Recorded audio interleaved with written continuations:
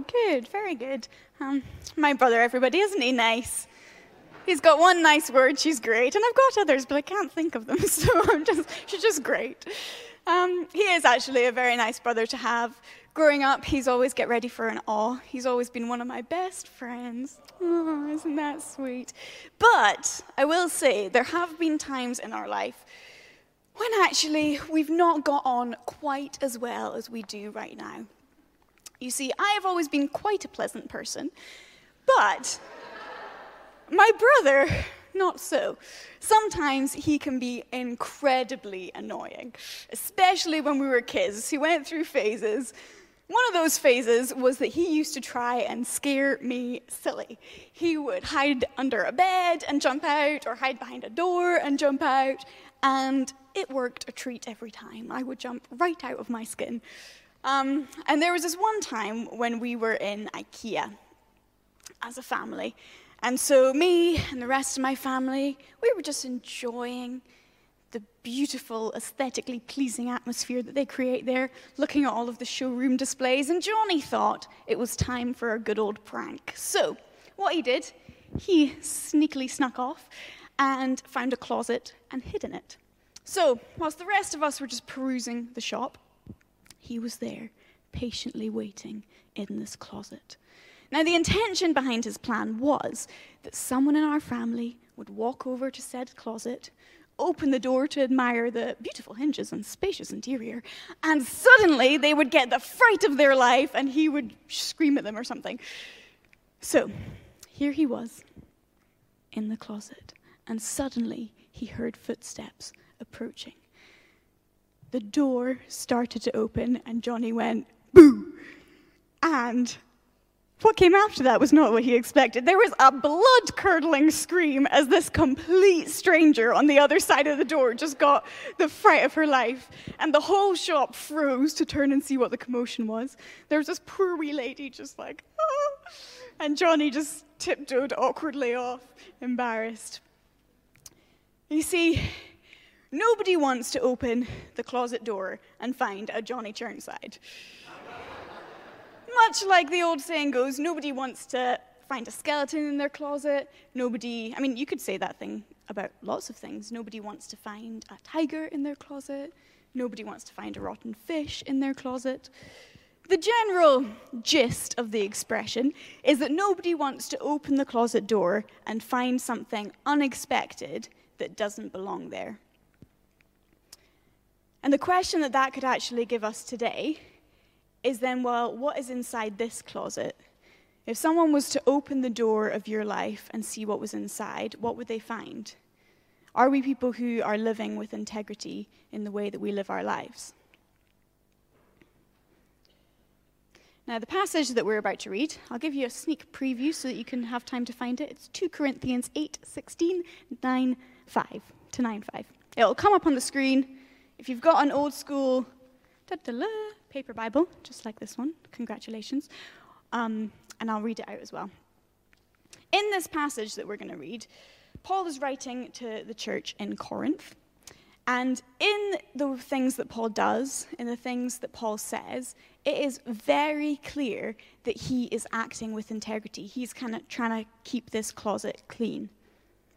And just for a little bit of backstory for you, in the letter that he's writing to the church in Corinth, the Corinthians, and just a little bit before he wrote this letter, the churches over in Jerusalem had actually been hit by a famine, and so because of that, they fell into massive poverty. And so just like a lot of organizations and things would do today, what Paul did was he was kind of trying to rally all the churches to raise some money to go and send a relief gift to these people in Jerusalem.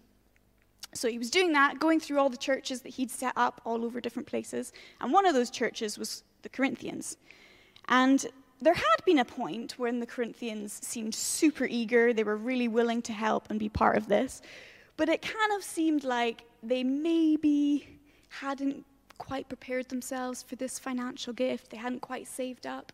So what Paul is doing here is he is sending his friend, his co-worker Titus, over to the Corinthians to try and kind of encourage them and help them to prepare this gift that they had previously promised. So Let's read. It's 2 Corinthians 8:16 to 9:5. Wonderful. It says, "Thanks be to God, who put into the heart of Titus the same concern I have for you. For Titus not only welcomed our appeal, but he is coming to you with much enthusiasm and on his own initiative. And we are sending along with him the brother who is praised by all the churches for his service to the gospel. What is more, he was chosen by the churches to accompany us as we carry the offering, which we administer in order to honor the Lord himself and show our eagerness to help. We want to avoid any criticism of the way we administer this liberal gift, for we are taking pains to do what is right, not only in the eyes of the Lord, but also in the eyes of man. In addition, we are sending with them our brother, who has often proved to us in many ways that he is zealous, and now even more so because of his great confidence in you. As for Titus, he is my partner and fellow worker among you. As for our brothers, they are representatives of the church and an honor to Christ. Therefore, show these men the proof of your love and the reason for our pride in you, so that the churches can see it. There is no need for me to write to you about this service to the Lord's people, for I know your eagerness to help, and I have been boasting about it to the Macedonians, telling them that since last year you and Achaia were ready to give, and your enthusiasm has stirred most of them to action. But I am sending the brothers in order that our boasting about you in this matter should not prove hollow, but that you may be ready, as I said you would be. For if any Macedonians come with me and find you unprepared, we, not to say anything about you, would be ashamed of having been so confident. So I thought it necessary to urge the brothers to visit you in advance and finish the arrangements for the generous gift you had promised. Then it will be ready as a generous gift, not as one grudgingly given." Very good. Now, before we go any further with that, we're just going to do a quick show of hands. So if you are someone sitting here and you love a good plan, you hear the word plan and just everything inside you starts to burst with joy, then put your hand up. If you are a planner, lovely. Wow, we have got a lot of planners in the room. Very good, hands down. Next option, you're the complete opposite. Put your hand up if you're someone who you hear the word plan and it puts shivers down your spine. You hate it. You want to run a mile. If that's you, hate planning. Hey, oh, we have far less of them. That is surprising. Cool. Very good. Well, whether or not you are someone who loves a plan or hates a plan, what we've just read here is a plan that Paul has made. It's a plan to make sure everybody is in the right place at the right time. It's a plan to make sure that the Corinthians fulfill their promise of this financial gift.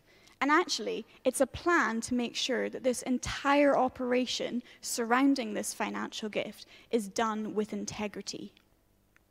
There's integrity in the way that Paul has he's not like turning up on their doorstep as a surprise, saying, "Oh, look, I'm finally here, get your money ready," and they're just panicked. There's integrity in the way that Paul's giving the Corinthians time and space to prepare that money. He's not wanting it pried out of their hands. He's wanting it to be a gift that is willingly and generously given. And there's integrity in the way that it's not just Paul going and collecting this money by himself. If that was the case, people could have wrongly assumed stuff of him. They could have been like, "Oh, well, didn't you just pocket some of that for yourself?" Or what if he acted with ill intentions in the way that he dealt with that? And Paul is leaving no space for gray areas here. He is covering the whole thing in integrity and transparency and just making it a really healthy operation. And the way that he does that actually sets up a really good framework for us of how we can live lives full of integrity, how we can live lives that are kind of keeping this closet clean.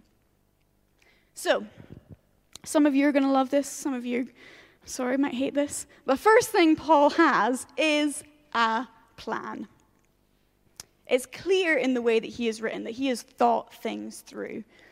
None of this came about accidentally. He was super intentional in the way that he set things up, in the people that were around this whole thing. And in verse 20, Paul tells us why. Why did he bother to do things this way? And he says, we want to avoid any criticism of the way we administer this liberal gift. Paul is acting in a way that is proactive and not reactive. He's not waiting until stuff bursts up in his face to think, we really should have done that better. He's making plans now so that in the future they avoid criticism. It's a plan for prevention that he has set in place there. And when we do that in our own lives, when we kind of set up plans or structures to help us act with integrity in our future, it's a plan for prevention for us too.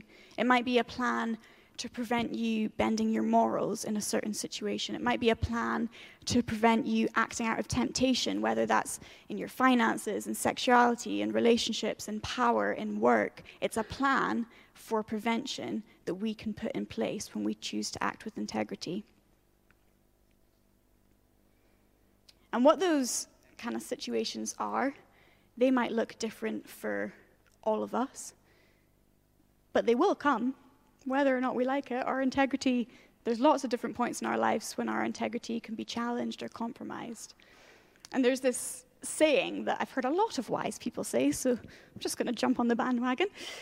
It's, you've got to build the storm shelter before the storm hits. That is what Paul is doing here. He's planning for prevention. He's doing something now to make certain things happen in his future. It's a plan for prevention.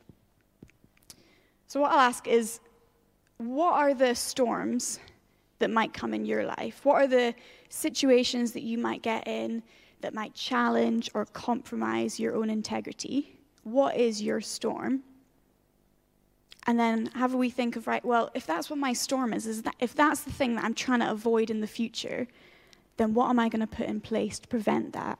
What kind of storm shelter am I going to set up to make that happen, to make me act a certain way? Now, a little while ago, I used to work in a bar in town, and in this bar, if you were a bartender, by default, you also became a chef. So if someone came in and they placed an order, you'd quickly get their drink, and then you'd go behind into the kitchen and rustle up whatever kind of food they ordered. And despite the fact that it was that they didn't have a paid chef, it was actually quite a classy place. So it wasn't just, microwave food in the oven. This was like rustle up your own pizza dough from scratch, put it in the oven kind of place. It was quite hard work. And there was one day where a group of about 10 friends came in. They all ordered drinks, and they all ordered individual pizzas. So I served them, went back into the kitchen, rustled up 10 individual pizzas from scratch using only 2 pizza ovens. I had to get them in the pizza ovens out, all at the same time, hot. Now, you didn't give me a round of applause, but I think that's a pretty hard thing to be able to do. Thank you. Now, you didn't give me a round of applause because I could maybe see some panic over some people's eyes there of, Sarah, well, how did you actually manage to do that? 10 pizzas in one go, wow. Let me tell you how I did it. I lost my integrity along the way, is how I did it. You see, I was in the kitchen, and I was rustling up these pizzas, and things were going okay, and then suddenly, one pizza took it out of the oven, and it flipped over on itself. It was a horrible mess. And I didn't have time to whip up an 11th replacement pizza. What was I going to do? So, took a moment to breathe, took the first 9 pizzas out to the customers. Here you go. Then I turned to the 10th person. And I said, hey, man, I'm really sorry. Your pizza's just on its way. But I just wondered, we're about to branch out into making calzones as part of our menu. And I just wondered, would you be happy if I just trialed that with your pizza? Now, if you don't know, a calzone is basically a pizza that is folded in on top of itself professionally on purpose. And so thankfully, this guy was like, yeah, you know what, sure, give it a go. So away I went, to the kitchen, made my accidental folded-in pizza look class, took it back to the guy and said, here you go. I really hope you enjoy it. This is totally new. I said, I'd love your feedback. So what I'm going to do is I'm going to come back in however long it takes you to eat your calzone, and you can just let me know what you think. So he finished his pizza, calzone, and he completely empty plate. I went back, I said, oh, how did you find it? And he was like, oh, that was amazing. I loved it. You definitely need to add those to your menu. Whew. So I said, great, I will tell my boss. Thank you very much. And that's how I avoided a disaster, ladies and gentlemen. Good job, me. See, in that situation, the easiest thing I found to do was to make up a little white lie to cover my tracks. But just because something is easy doesn't mean that it's right. Now, there's a band, some of you might have heard of them before. They're one of my favorites. They used to be big a couple years back. They're called The Fray. And any fans? A couple? 1, 2, 3, woo, in the house. They have a song that I love, and I think it really describes that kind of situation well. The lyrics in the song are this. They say, sometimes the hardest thing and the right thing are the same. Sometimes the hardest thing and the right thing are the same.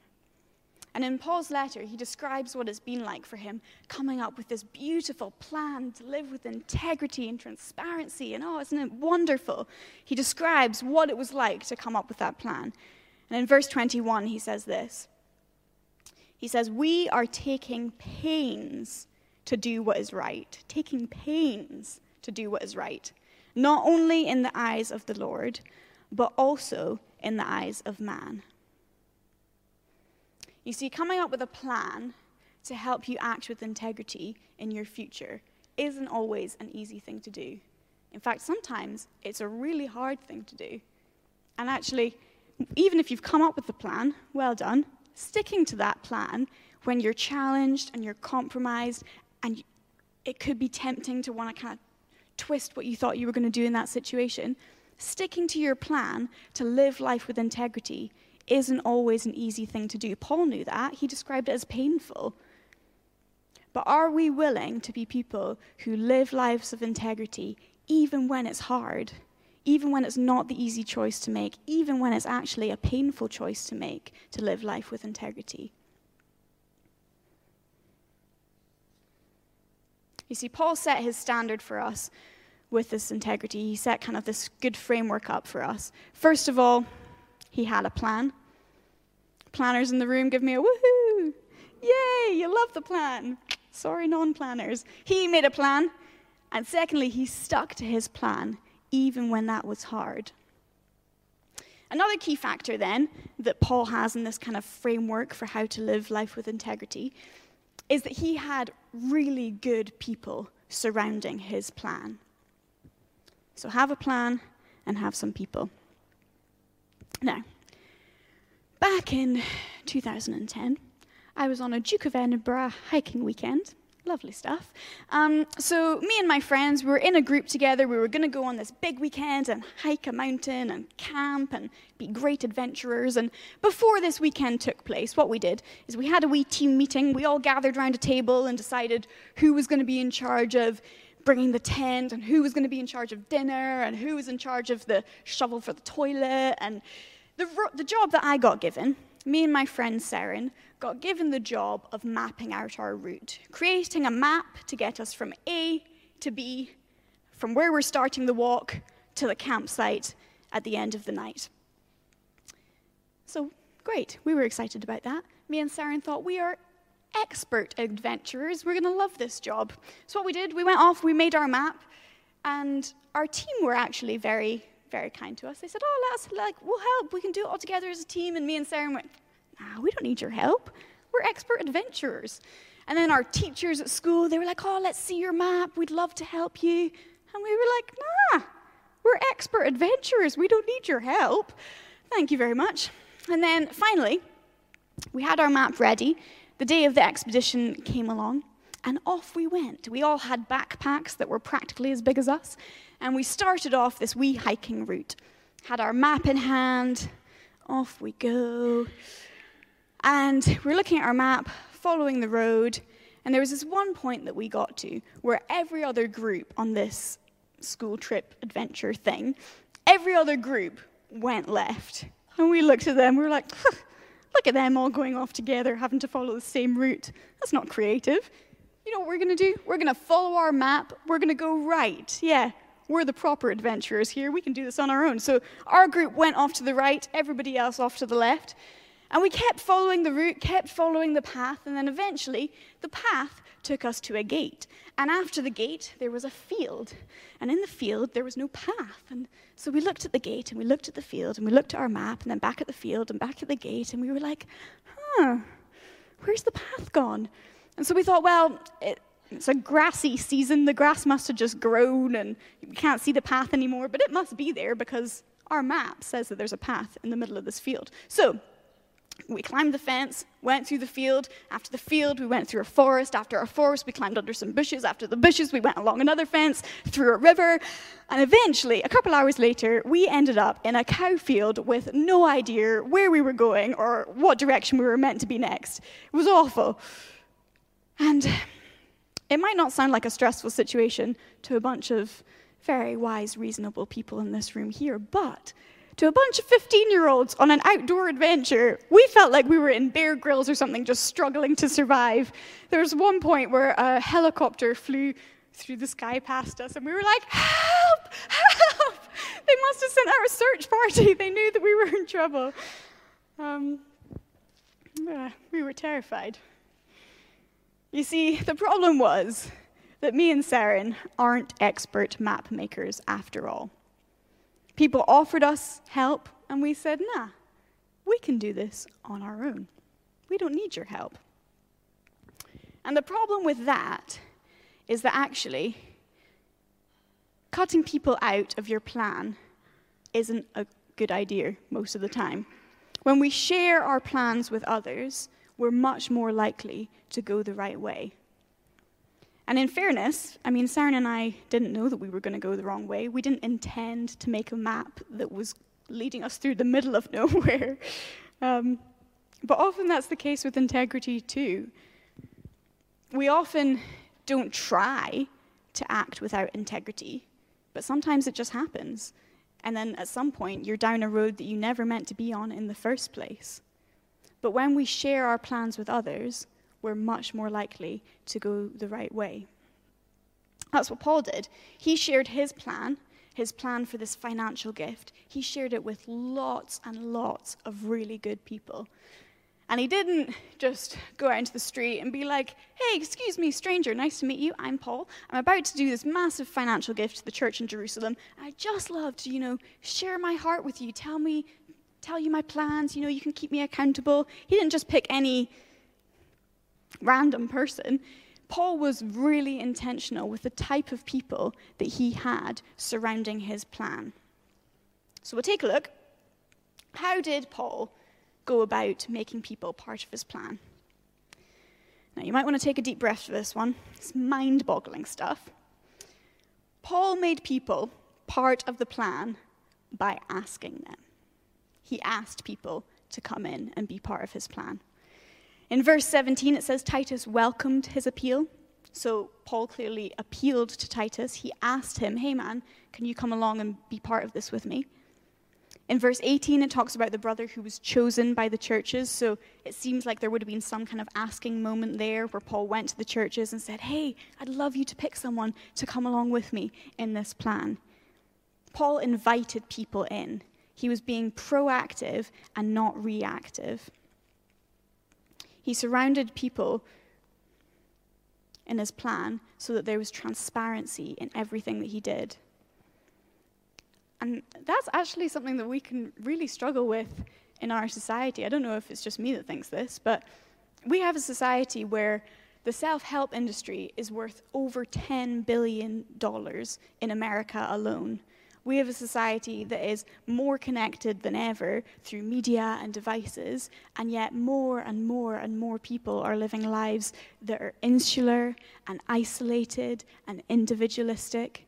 We have a society where the majority of people say, I can do this on my own. I don't need your help. In fact, I'm going to prove it to you. I can do this on my own. And the problem with that, when we go along with this kind of self-reliant society, that the rest of our culture lives in, is that actually to say, no, I'm going to be totally self-sufficient in this. I don't need anybody else. To go along with that kind of self-sufficiency is, in a way, to reject the need for the cross, to reject the need for the greatest help that we have ever been given. Say, no, I don't need anybody. I've got everything covered by myself. So as a church, we have a moment where we can actually be countercultural with some of this stuff. We can say, I need people. God, I need you. We can, as a church community, turn to each other and say, hey, I need you. In fact, right, I'm a kids pastor, so sometimes just to keep people alive, we need to do things like this. Why don't you turn to the person next to you and say, hey, mate, I need you. Go do it. Very good. This time, turn to the person behind you or in front of you and say, hey, I need you too. Lovely.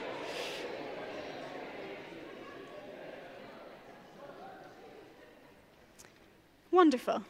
You see, it's one of the defining features of our faith and of the Bible is that actually we need help. We can't do this on our own. And so when we take that opportunity to be countercultural as a church community, we can say, hey, people, I need you. We can live lives that are invitational, inviting people in to our good and our bad and our ugly. We can live lives that are helping each other, that are asking for help, receiving help, giving help, supporting one another. That is what the Christian faith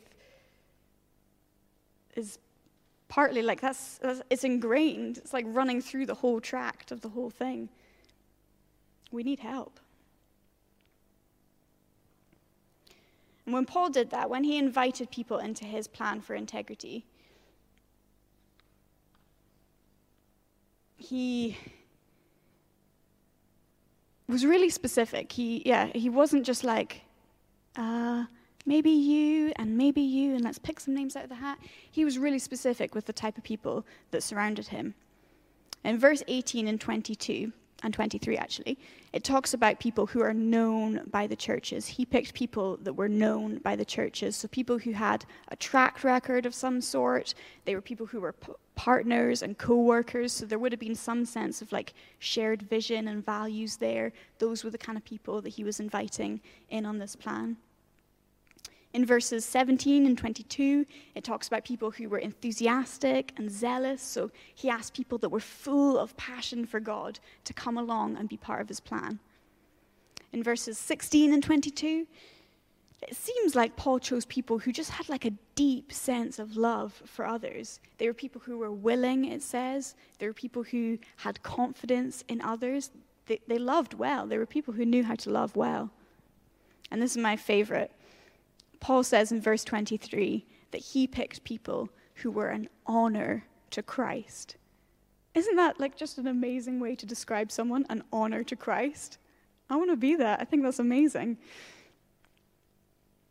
So when we try and take some of this framework of how Paul lived his own life with integrity, when we try to have a plan in place and have good people surrounding the plan, we can think, right, first of all, what is my storm? What are those situations that I might encounter that actually, if I don't have a plan for what I'm going to do now, I might end up in a situation that I don't want to be in? What is our storm? And once you've got what your storm is, have a think, right, well, then who is my storm shelter? Who are the people that I'm going to get to surround my plan, to help be with me, to help support me, to help love me, so that when I get challenged or get compromised in those kind of things, I have this shelter around me of people who are there and have my back and are helping me go in the direction that I want to be. And if you're sitting there thinking, I don't actually really know who those people might be for me, then why not think about that list of the type of people that Paul had alongside him and alongside his plan? Think, right, who do I know that has a really good track record for living with integrity? Who's someone that I look at and think, wow, if I go through a storm, I want them in my boat. I want them on my team. I want them by my side. Or who's someone that you know who you think is just so full of passion and enthusiasm for God, and you're like, oh, that's who I want. That's who I want around me, supporting me, helping me. Or who are people, maybe have a think, people that you know that just have a deep, deep sense of love for others, and you're like, man, in the middle of that terrifying storm, I want them with me. I want their love and their support with me. Or, the very fun one, think, who are someone that you look at and you're like, they are an honor to Christ. I want to be like that, and I want to have them with me. Think of who those people might be in your life, and then do what Paul did and ask them. Say, hey, I want you to be someone who is with me and beside me and for me and knows the good and the bads and the ins and the outs of everything that I'm doing so that I can live a life full of integrity. And if even after that you're like, who do I know who's like that? If you still feel a little bit stuck and you feel like, I don't know who I can ask, or I don't feel quite comfortable asking people to be there for me in that way, then we've actually just created a really, really good pastoral support network as a church. Paul did that. He didn't come up with all the people that were going to help him by himself. He went to the churches and said, hey, can you help me find someone? Can you help me find someone to go along and join in this plan? So we can do that too. We can go on our church website, Catalyst Vineyard Central, and you can say, hey, I need some help finding people to be part of my plan, finding people to be part of my storm shelter.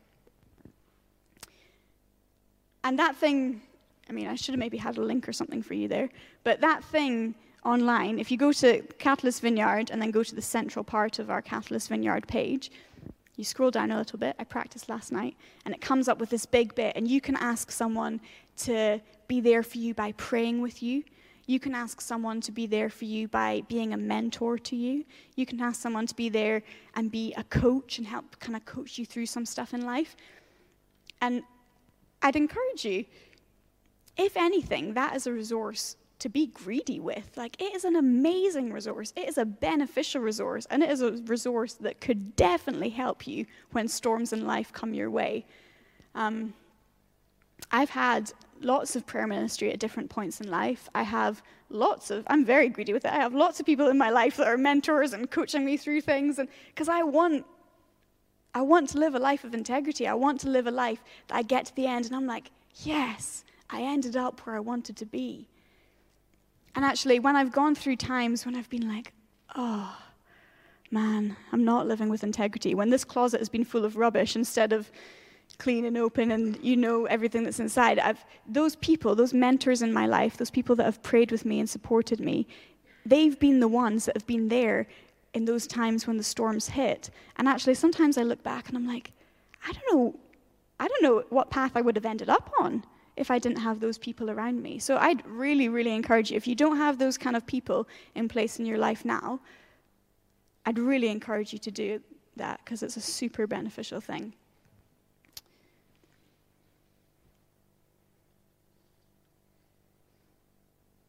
So, Paul's framework for integrity in this passage. He shows us that we can be people of integrity by having a plan and by sticking to that plan even when it's a hard thing. He shows us that we can be people of integrity by surrounding ourselves with really good people so that when those storms hit, you have a storm shelter. They're already there for you, already supporting you, that can help you ride through that thing. Now, the reason for Paul's plan for integrity, and the reason why it's a good thing for us to implement that kind of framework, isn't just so that we can feel good for a little while and, I'm doing really well, I've got a good support network, look at me go. Because actually, if that's our purpose behind living a life of integrity, you're just going to end up competitive and exhausted. It doesn't really work. So as I've been thinking about this passage, I've been thinking, well, what is the point in all this? What is the purpose behind wanting to live a life of integrity, choosing to live a life of integrity? And I kept thinking about this verse. It's from Philippians 3:4. It says this, I run towards the goal to win the prize of being called to heaven. Heaven is our goal. Heaven is our prize. And along with that, I heard a story of this Tanzanian runner who was in the 1968 Olympics in Mexico City. And there's this guy, he was called John Stephen Akhwari, and he was racing in the marathon in the Olympics. And actually, from the word go, John was having a really hard time. He wasn't used to the altitude, and so he had really bad cramps when he was running. And then halfway through the run, he had like a massive gash down his leg, and he dislocated his knee, and he was running with a bruised shoulder, and he was just having an awful time, and clearly in lots and lots of pain. And by the time John came round to the end of the marathon, nearly, like, most of the stadium had emptied out because he'd taken so long to get round this marathon. He was so behind everyone else. And when he finally crossed over that line, people said to him, they were like, John, why did you bother? Why did you keep going? Why did you persevere? Even, like, you were in so much pain and everybody left and you could have just stopped. And he said this. He said, my country did not send me 5,000 miles to start the race. They sent me 5,000 miles to finish the race. And when we're thinking about integrity in our own lives, we want to have a plan in place, not just so that we can start well and feel good for a little while. We want to have a plan for integrity in place and people surrounding us so that, first of all, we want to be and become more like Jesus. We want to have a plan in place because we have a world crying out for people who live lives differently, who are countercultural in that, who ask for help, who live lives of truth and of integrity. All you have to do is turn on the news and see that people are crying out for people who are truthful and who have integrity. We have a chance to be that for the people around us. And we want to live lives of integrity and have people surrounding us so we can do that, so that we can get to the end of this race called life and know that we finished, and we finished well. That is our purpose. Why don't we stand?